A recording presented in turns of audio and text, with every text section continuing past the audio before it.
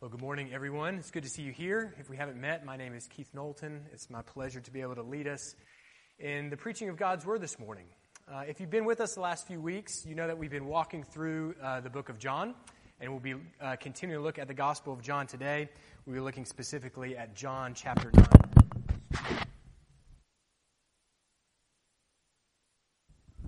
As we get going, though, I would imagine that there may be some Harry Potter fans in our midst.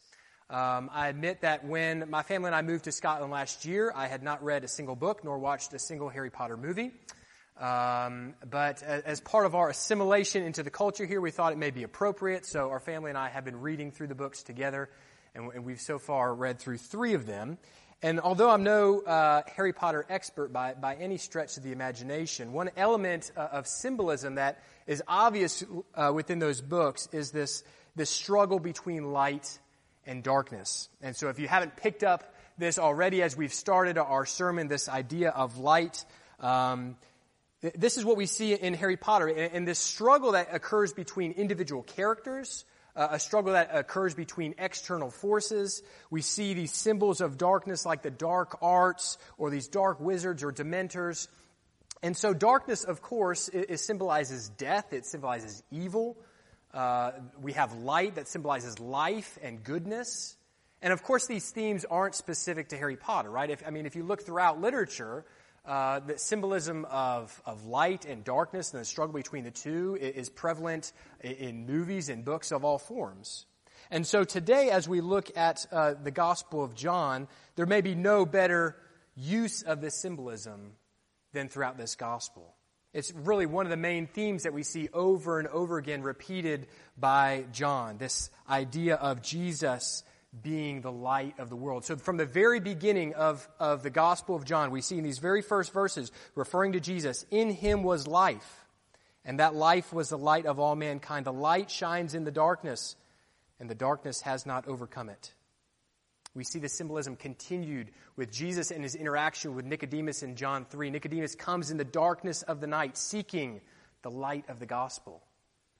Jesus himself says that he is the light of the world in John 8. And now we are here. We're going to be looking at John chapter 9 today, this account of Jesus healing the blind man, which appropriately takes place in the midst of the Feast of the Tabernacles, where they would be celebrating light. There would be these large oil lamps that would light up the temple, that would be used to illuminate the people in their worship in the day and also through the night. And so this symbolism that we're going to see throughout is something I want us to focus on today, that Jesus as our Messiah, he is the light of the world. He is the one who leads us from darkness into light, from the kingdom of darkness into the kingdom of light. So as we look at John 9, this is a lengthy chapter. We're going to read it in its entirety.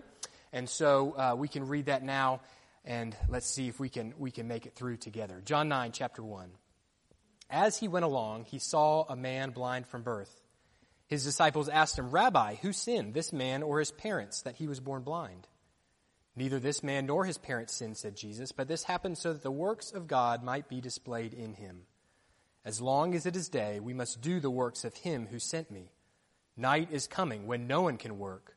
While I am in the world, I am the light of the world." After saying this, he spit on the ground, made some mud with the saliva, and put it on the man's eyes. "Go," he told them, "wash in the pool of Siloam." This word means sent. And so the man went and washed and came home seeing.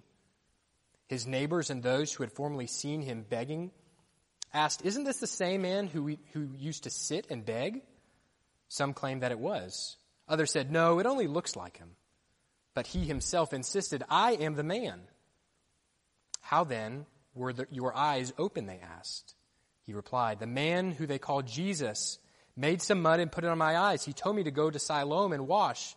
And so I went and washed, and then I could see." "Where is this man?" they asked. "I don't know," he said. They brought to the Pharisees the man who had been blind.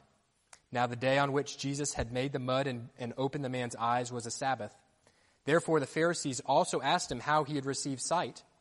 "He put mud on my eyes," the man replied, "and I washed, and now I see."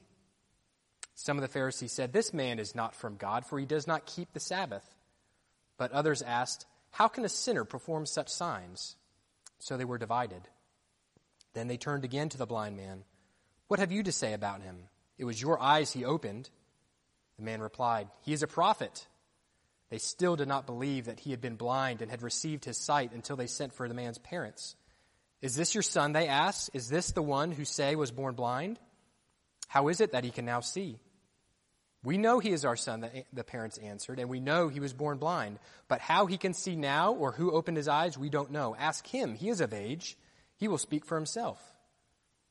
His parents said this because they were afraid of the Jewish leaders, who had already decided that anyone who acknowledged that Jesus was the Messiah would be put out of the synagogue. That's why his parents said, "He is of age. Ask him." A second time they summoned the man who had been blind. "Give glory to God by telling the truth," they said. "We know this man is a sinner." He replied, "Whether he is a sinner or not, I do not know. One thing I do know. I was blind, but now I see." Then they asked him, "What did he do to you? How did he open your eyes?" He answered, "I have told you already, and you did not listen. Why do you want to hear it again? Do you want to become his disciples too?" Then they hurled insults at him and said, "You are this fellow's disciple. We are disciples of Moses. We know that God spoke to Moses. But as for this fellow, we don't even know where he comes from." The man answered, "Now that is remarkable. You don't know where he comes from, yet he opened my eyes. We know that God does not listen to sinners. He listens to the godly person who does his will. No one has ever heard of opening the eyes of a man born blind. If this man were not from God, he could do nothing." To this they replied, "You were steeped in the sin at birth. How dare you lecture us?" And they threw him out. Jesus heard that they had thrown him out, and when he found him, he said, "Do you believe in the Son of Man?" "Who is he, sir?" the man asked. "Tell me so that I may believe in him." Jesus said, "You have now seen him. In fact, he is the one speaking with you." Then the man said, "Lord, I believe," and he worshipped him.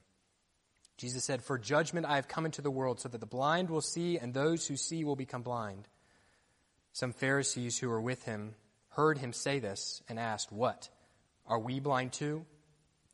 Jesus said, "If you were blind, you would not be guilty of sin. But now that you claim you can see, your guilt remains." This is the word of God. Will you pray with me? Oh God, we pray that you will give us eyes to see and ears to hear this morning. Lord, we pray for the power of the gospel to be sent forth. We pray that I will be your humble messenger, Lord. We pray, Lord, that you will take away all distraction, that the truth of this gospel that we see in this passage today, of Jesus being the light of the world, will sink in deep into our hearts and transform us, we pray. In Jesus' name, amen. Now, as I mentioned, if you've been with us the last several weeks, you know we've been walking through the Gospel of John, and we've been looking at these 7 signs, these 7 miracles of Jesus that John records in order that the reader of the Gospel may believe that Jesus is in fact the Christ, the Son of God. And so today we come to that 6th miracle, Jesus healing this blind man. And so what we're going to do is we're simply going to walk through this passage together. And as we do, I want us to look at 3 main aspects of this narrative. I want us to consider the disciples' question, Jesus' miracle, and the people's response. Disciples' question, Jesus' miracle, and the people's response. So let's first look at the disciples' question. We see Jesus and his disciples are walking together. They come across this blind man, and the disciples immediately ask, "Who sinned here? Why is this man blind? Did he sin, or was it his parents that sinned that caused this?" And we see immediately there's this false assumption that disciples make. They have this thinking in their mind that good things happen to good people and bad things happen to bad people, right? It's this idea of karma. We've all heard this, right? We pay the consequences for our actions, whether good or bad. This would have been an idea that would have been pervasive in their society, and it's something that we even see in our society around us. I mean, it doesn't take much. We've probably all heard of instant karma, right? You go to YouTube, you type in instant karma, you're going to see all sorts of video compilations of people doing something bad or doing something foolish and immediately paying the consequences for it, right? Someone beating up someone who's helpless or defenseless, for someone who's bigger and stronger to come in and hurt them. Someone who has this road rage and tries to run someone off the road only to lose control of their own car and veer into a ditch. And we see this as automatic justice. Sometimes we get satisfaction from seeing it. That's what the disciples are seeing here. They don't offer any third option to Jesus. It's this man's blind, either he sinned or his parents sinned. They recognize that suffering must be a result of some divine punishment of God. And so we see this mindset actually in other parts of the Bible as well. If we go back to the Old Testament to the story of Job, we know that Job was a man of God. He had great riches, and yet he loses them all. We see that his children die, his livestock is stolen, his possessions are destroyed. Even himself, he's covered with these painful sores all over his body. And so what happens? His friends come to him and say, you must have done something wrong. God must be angry at you for some reason because of all this bad stuff that's happened to you. And so I think we may look at our lives sometimes and we may be tempted to think the same thing, right? When things bad happen to us, when things are not going our way, we think, God must be angry at me for some reason. We must have done something wrong. I need to confess my sins so things turn around in my life. But we need to understand that though we see examples, even in the Bible, of personal sin resulting in personal suffering, that connection is not absolute. And so certainly we recognize that suffering comes because we have sin in the world generally, right? But that point isn't even what Jesus is making here. I mean, when he's answering the disciples, he could have just said, look, this guy's blind because we live in a fallen world. And that's an accurate answer, but he doesn't, that's not his point. He goes further. In verse 3, he says, neither this man nor his parents sinned, but this happened so that the work of God might be displayed in him. This man was born blind so that God could receive the glory through his healing. Jesus making the point here that our suffering is not about us. We need to recognize that there is a reason and a purpose for our pain. God can use suffering in our lives in order to refine us, in order that he may ultimately receive the glory. And so this doesn't mean that he's always going to take our struggle away, right? This is what he does in the passage. He heals the man in order to receive glory. But we need to recognize that's not the only way that God can receive glory through our suffering and pain. He can receive glory in the midst of our pain and suffering. And so I think we could talk a lot about this point. But the fact is, I think there's people in our midst. Maybe you are experiencing suffering or pain or loss. Maybe that's spiritual or emotional or physical. And so we need to ask the question, what is God's purpose in our pain?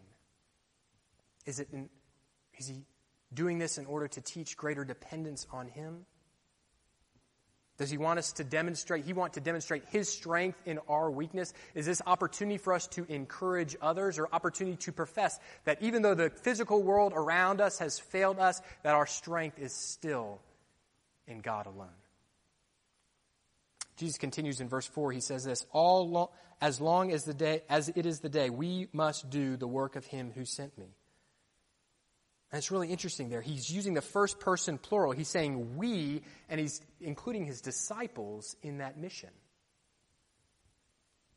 We need to be about God's mission in bringing light into darkness. So he's calling us into that too. And so it's saying in your suffering, in your hurting, in your pain, there is opportunity for you to shine light into this dark world around us. And so that brings us to our second point then, looking at the disciples' question, but then also focusing on the miracle itself.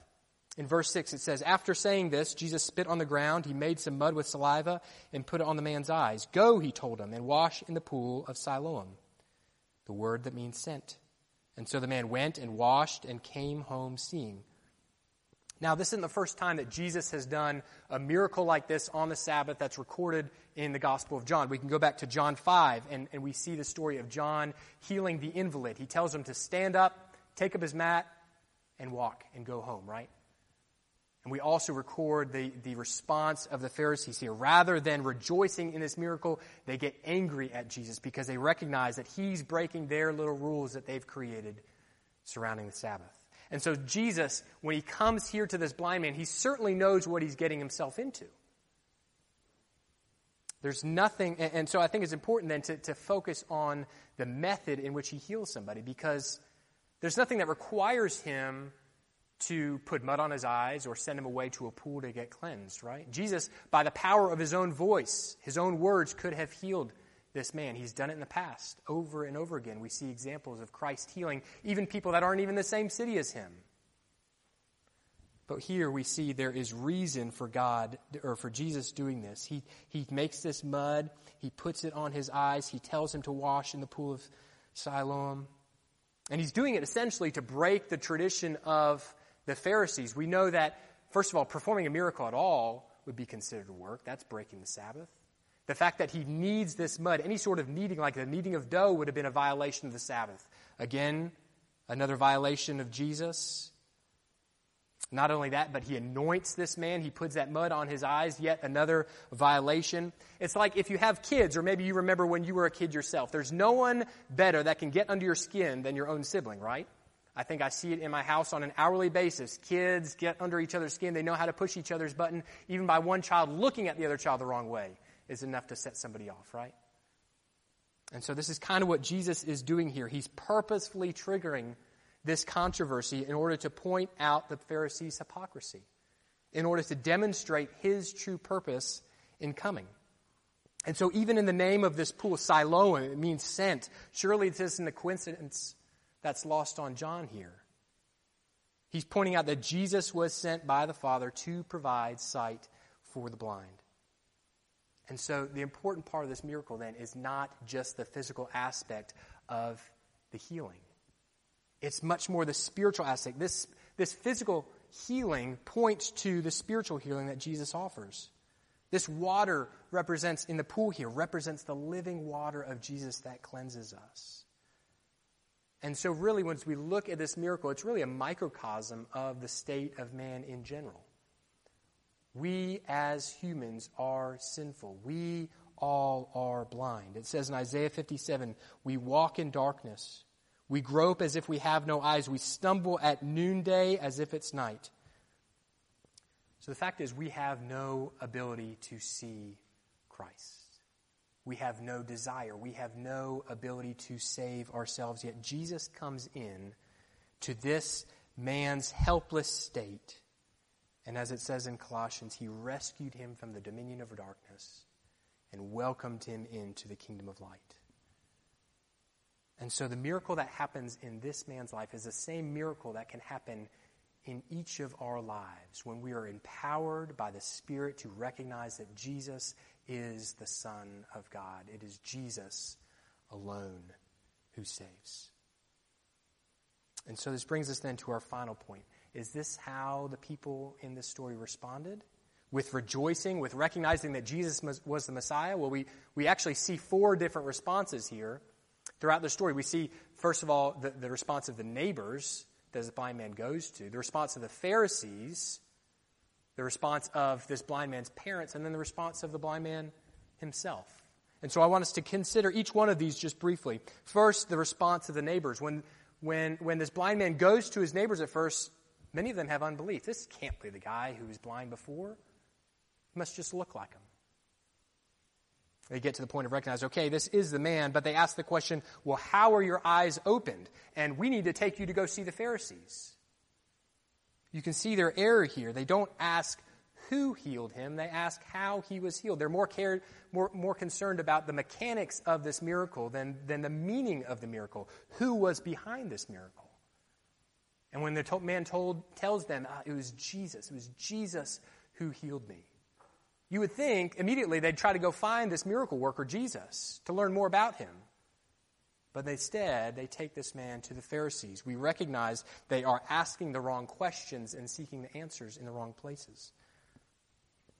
And so I think we need to consider ourselves. When this happens, when we face controversy or question our lives, where are we seeking answers?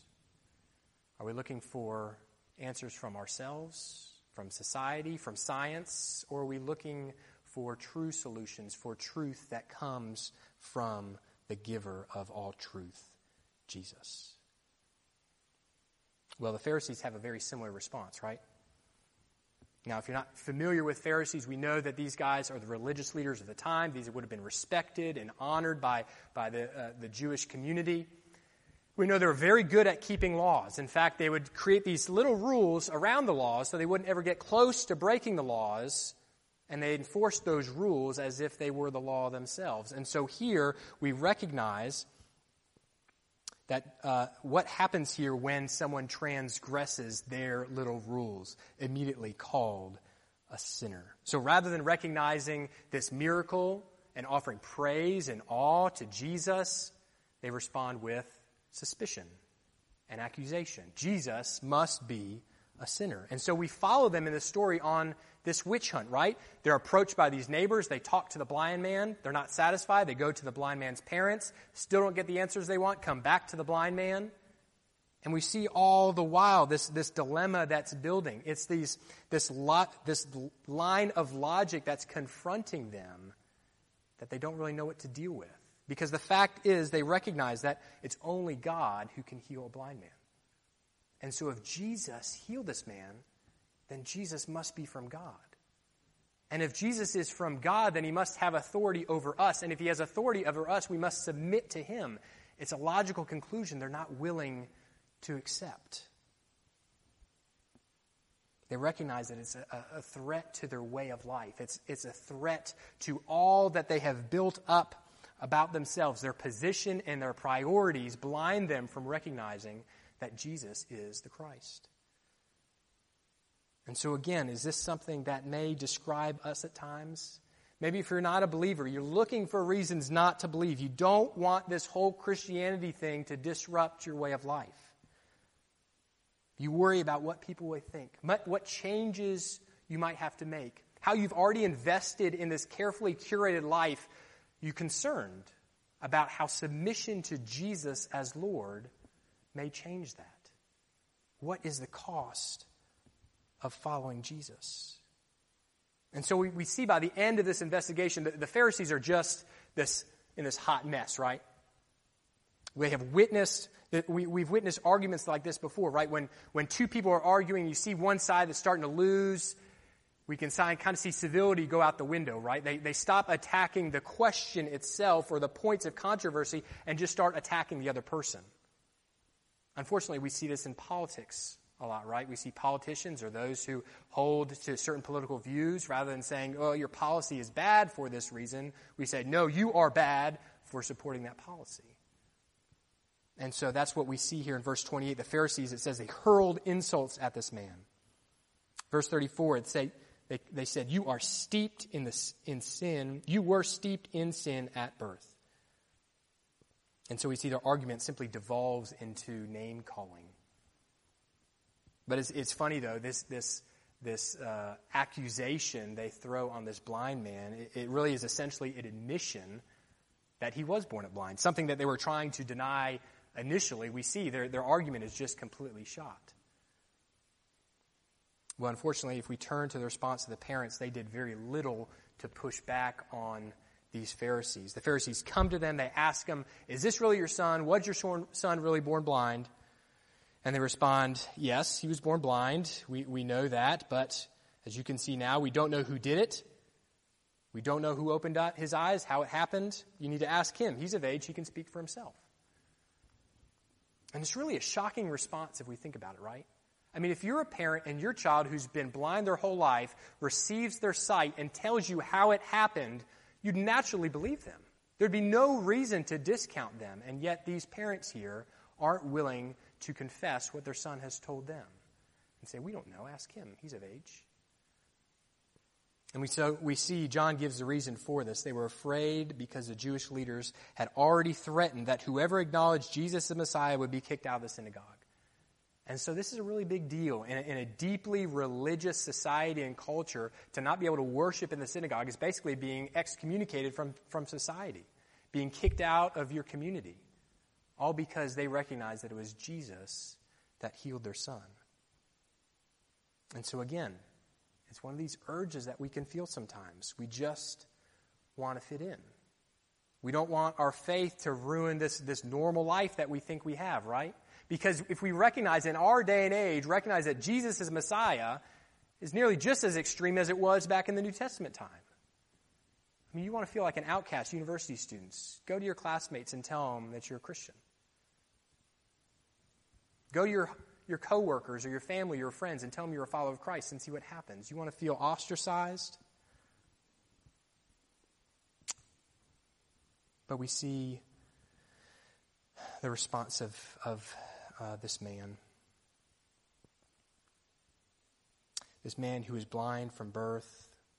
We recognize how excited he must have been. And the thing is, it doesn't really say his age here, but we can kind of tell from the fact that the parents respond and say he's of age, go ask him, he can talk for himself, is reasonable to assume the fact that he must have been young himself. Probably a young adult or a teenager. And so it's interesting to see his growth. It's what I like most about the story is to see this progression in his own emotion, in his own belief in the story.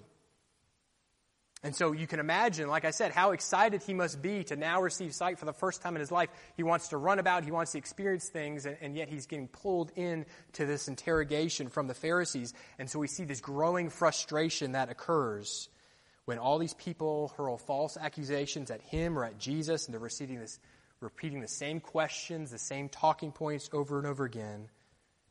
We get down to verse 25. The Pharisees have again called Jesus a sinner. And this is how he responds. Whether he is a sinner or not, I don't know. One thing I do know. I was blind, but now I see. What a wonderful, simple, obvious statement. In the midst of all these Pharisees trying to figure out exactly how Jesus broke their nitpicky little rules, he points out what's most important here. I can see. My life has been transformed, and you guys don't get it. You know, he responds in a way that I would think would probably be really typical of a teenage response, certainly in that time, certainly today. And it's this wonderful kind of snarkiness that I think is so humorous. When he's asked again, well, how did Jesus heal you? He says, why do I have to repeat myself again? Do you want to be one of his disciples too? And so you can kind of just feel that answer kind of just dripping with sarcasm, right? So if you're a teenager, like, this has got to be one of your favorite verses in the Bible. He's fed up with these Pharisees. He's baffled by their ignorance. And so that leads him to actually lecture the Pharisees. We see this in verse 30. He says, now that is remarkable. You don't know where he comes from, yet he opened my eyes. We know that God does not listen to sinners. He listens to the godly person who does his will. No one has ever heard of opening the eyes of a man born blind. If this man were not from God, he could do nothing. And so this is the point that we see that this transformation, this miracle is not only physical in nature, this is a spiritual awakening where this man sees that Jesus is the Son of God. And so we see this progression because at the beginning where he's talking to his neighbor, he said, this man named Jesus healed me. When the Pharisees approach him and say, well, what do you think about this man? He says, he's a prophet. And now the second time around, when the Pharisees come back and question him again, he says, he is divine. But it doesn't end there, because Jesus returns in verse 35. He comes back to this man after he hears he's been thrown out of the synagogue, and he says, do you believe in the Son of Man? The blind man responds, who is he? Tell me so that I may believe. Jesus basically says, you're looking at him, right? And the man responds, Lord, I believe, and he worships him. His belief turns to worship. And so his neighbors, his parents, the Pharisees, none of them recognize who Jesus is. Yet this blind man who's brought out of darkness into light sees Christ, and he can do nothing but worship. And so that's a question for us. How do we respond to this truth? All this symbolism that we see throughout the Gospel of John between light and darkness and sight and blindness, it's not just this literary effect to make the story sound good, right? This is the gospel. Jesus says in verse 39, for judgment I have come into the world so that the blind will see and those who see will become blind. Jesus came to this helpless, hopeless man and gave him sight. That is his mission, to save sinners by his blood for his glory. And so naturally there's going to be people that don't believe, right? There's going to be those who think, I don't need saving. I'm good enough on my own. I can trust my own capabilities or my own intellect or my own reasoning. I don't need saving. Jesus says, no. You are spiritually blind. And if you think you are good enough on your own, you are guilty already. And so it's only those who recognize their blindness, who admit the need for a miracle, those are the people that Jesus saves. And so it is with each of us today. Right? This is the reality of the gospel, that without Christ we are blind. It goes further and says we are dead in our sins. But Christ has come to each one of us, just like this blind man in this story. He comes to us in our brokenness and our fallenness and our blindness, and he offers eternal and total healing. And so this is the urge this morning. This is the invitation, if you are not in Christ, to come in your sickness, in your suffering, in your sorrow, even in your doubt, and come to Christ, who offers healing through his blood, so that the work of God may be displayed in you. Let's pray.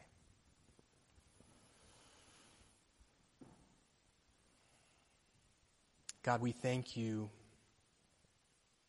that you are the ultimate healer, that you sent your Son to bring sight to those who are blind, to bring light into darkness. And so, Lord, if there's those here that don't know you, we pray for conviction. We pray that they may recognize their need for saving. They may recognize the free gift that you offer to them to bring them into the kingdom of light.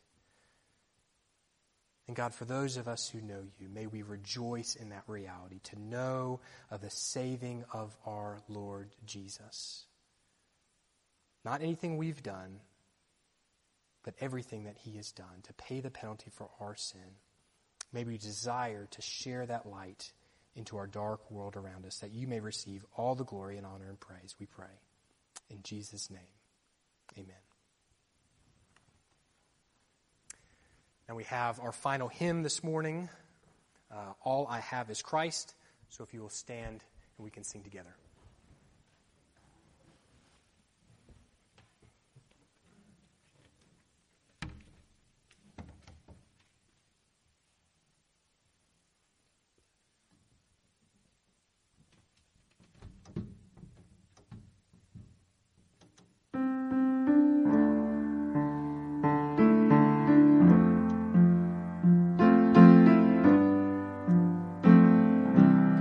I once was lost in darkest night, yet thought I knew the way. The sin that promised joy and life had led me to the grave. I had no hope that you would own a rebel to your will. And if you had not loved me first, I would refuse you still.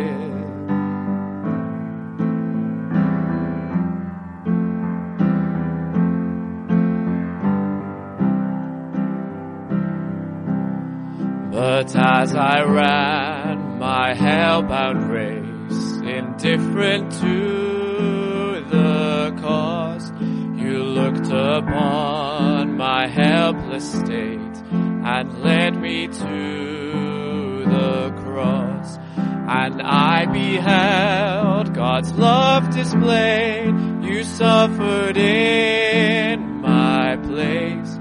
You bore the wrath reserved for me. Now all I know is grace.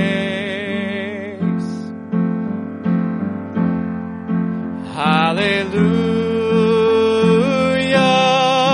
all I have is Christ. Hallelujah, Jesus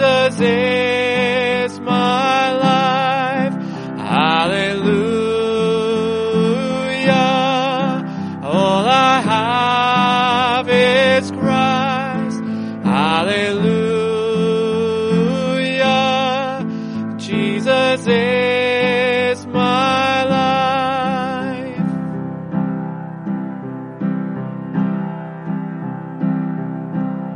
Now, Lord, I would be yours alone and live so all might see the strength to follow your commands could never come from me. Oh, Father, use my ransomed life in any way you choose, and let my song forever be my only boast is you. Hallelujah, all I have is Christ. Hallelujah, Jesus is my life. Hallelujah, all I have is Christ. Hallelujah, Jesus is my life.